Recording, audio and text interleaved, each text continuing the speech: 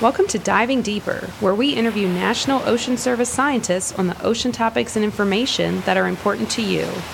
I'm your host, Kate Nielsen. Today's question is, why do we archive nautical charts and maps?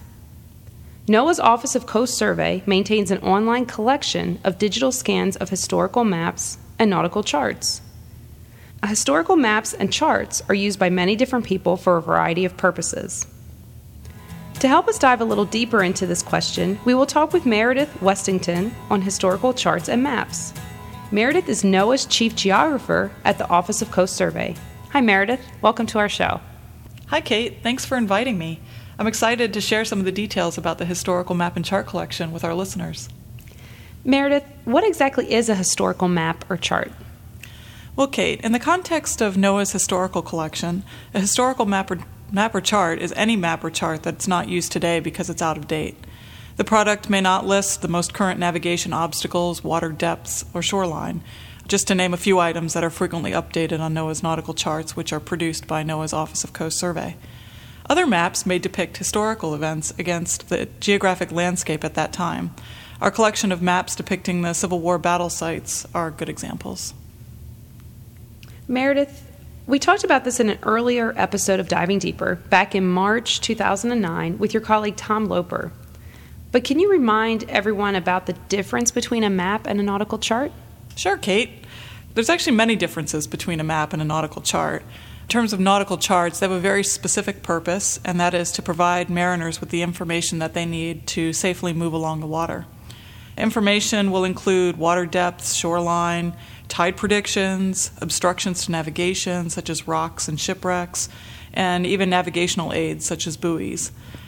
Because of its critical importance in promoting safe navigation, the nautical chart also has a certain level of legal standing and authority. To me, the term map is more all-encompassing of various geographic and cartographic products. Maps can convey information similar to nautical charts, but I believe the audience is much broader. Some examples of maps might be road maps or atlases, city plans. Another example, which is contained in our online collection, is bathymetric maps. Those are maps that depict just the water bottom without any navigational aids that you would actually see on a nautical chart. How far back do our maps and charts go? Well, that's an interesting question. Our collection of historical maps and charts dates to the 1700s, but the Office of Coast Survey, which formed in 1807 as the first federal scientific agency, produced its first charts in the early 1840s.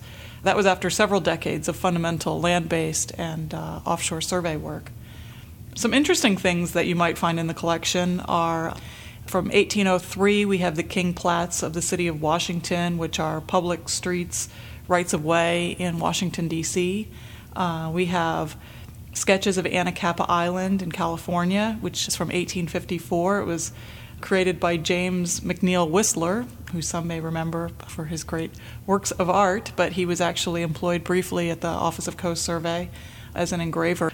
And we also have a Chattanooga battlefield map from 1863, which is considered one of the best Civil War maps at that time. It's a far-ranging collection. Meredith, what do NOAA's historical charts and maps cover? Is it just our coastal waters? More or less that's true. When the Survey of the Coast was formed in 1807, the agency was responsible for surveying and charting only the Atlantic coast of the U.S., which was, at that time, approximately 15,000 statute miles of shoreline. Today's nautical charts cover 95,000 miles of shoreline and cover the Great Lakes that include 3.4 million square nautical miles of U.S. jurisdiction within the exclusive economic zone, which is an area that extends 200 nautical miles from shore. Our historic charts also cover areas of historic U.S. interest, which include the Philippines. Why do we need to archive historical maps and charts? Well, the historical maps and charts, I think they give us all a reference to the past from which we learn and we make decisions. Based on our experience from listening to other customers' stories, it's hard to put a value on the collection with such a diverse interest and use. It's safe to say that the collection is largely sentimental in value, but it shouldn't go unnoticed that people, including my office, use the collection to resolve legal disputes, which often involve some monetary settlement. Meredith, you've touched on this some already, but who uses historical charts and maps? Well, the short answer is lots of people. Since we posted a link on our website last year and we sort of passively prompted people to tell us their stories about how they're using the collection, I've been amazed at the variety of applications for our products. What I've learned is historians are not the only ones who are using the collection. We've heard stories that the historical images are used for coastline or land change analysis, for transportation route analysis, for what I refer to as anthropological research. Got a lot of Civil War and pre-Civil War era work studying how people lived at that time. Ecological studies, geologic studies of ocean bottom features, and even, as I said before, legal cases involving public and private land ownership rights. Even beyond the legal and scientific purposes, we've also had people use the charts for book illustrations and home remodeling and decorating and movie set design. Wow, so really a little bit of everything. That's great.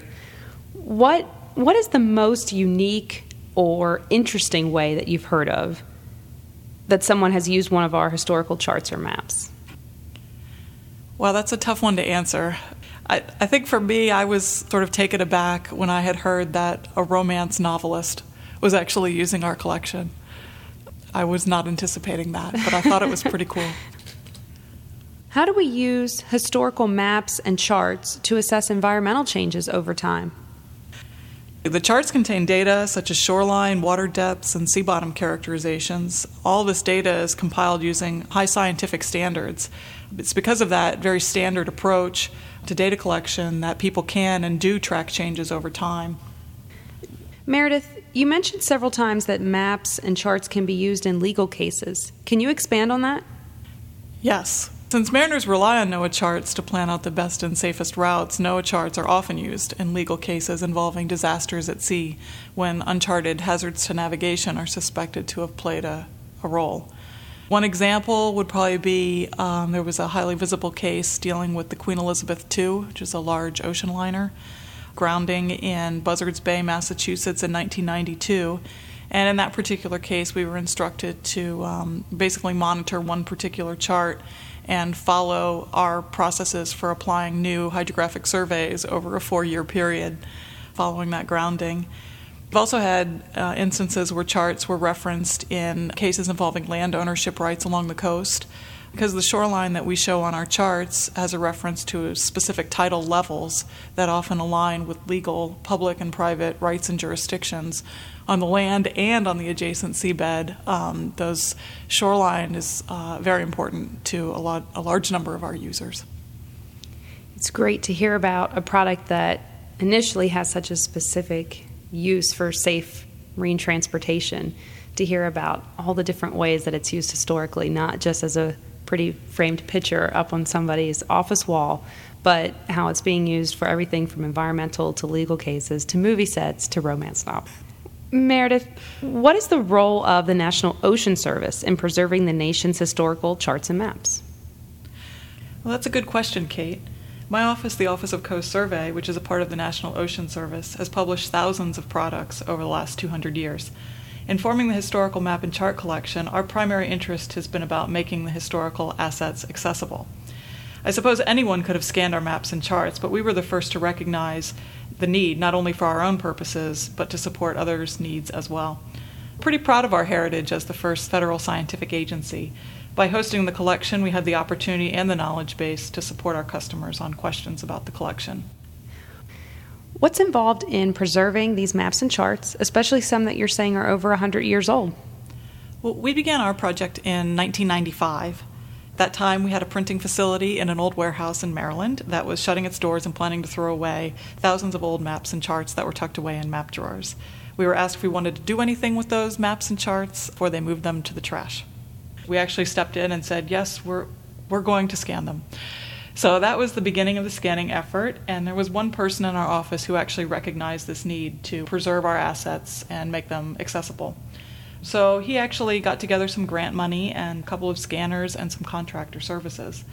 He set out the standards for the file type, the image resolution, the file naming convention, and the chart information that we wanted to record. It was pretty critical that we set out those standards up front, because then the massive scanning effort began. We concluded scanning the documents in the warehouse probably around 2003, and since then we've located some other assets within the National Archives and also at the Library of Congress that have not been scanned. Currently we have 35,000 images in the collection, and it's one of the most comprehensive collections of historical maps and charts, I would say, in the world. Even still, I can say that it's not complete with respect to everything that NOAA and its predecessor agencies have produced. That's 200 years of history to account for, and it's a big task. Meredith, how long will it take to archive all of these charts and maps? Well, right now we're in the midst of a major effort to obtain a full catalog of all the charts produced by NOAA and its predecessor agencies. This effort includes identifying what our agency produced, a surprisingly difficult task because there isn't an all-encompassing catalog out there. The NOAA Library started to identify some NOAA assets at the National Archives and scanned those around the 2008 timeframe. In addition, we have a partnership with the Library of Congress to support them in creating an inventory of their collection and scan all of their documents. That collection is actually about 28,000 charts, and they all reside in map drawers, and they are not inventoried. So it's a very similar setup to what we had in the warehouse, except we know that they're all Coast and Geodetic Survey products.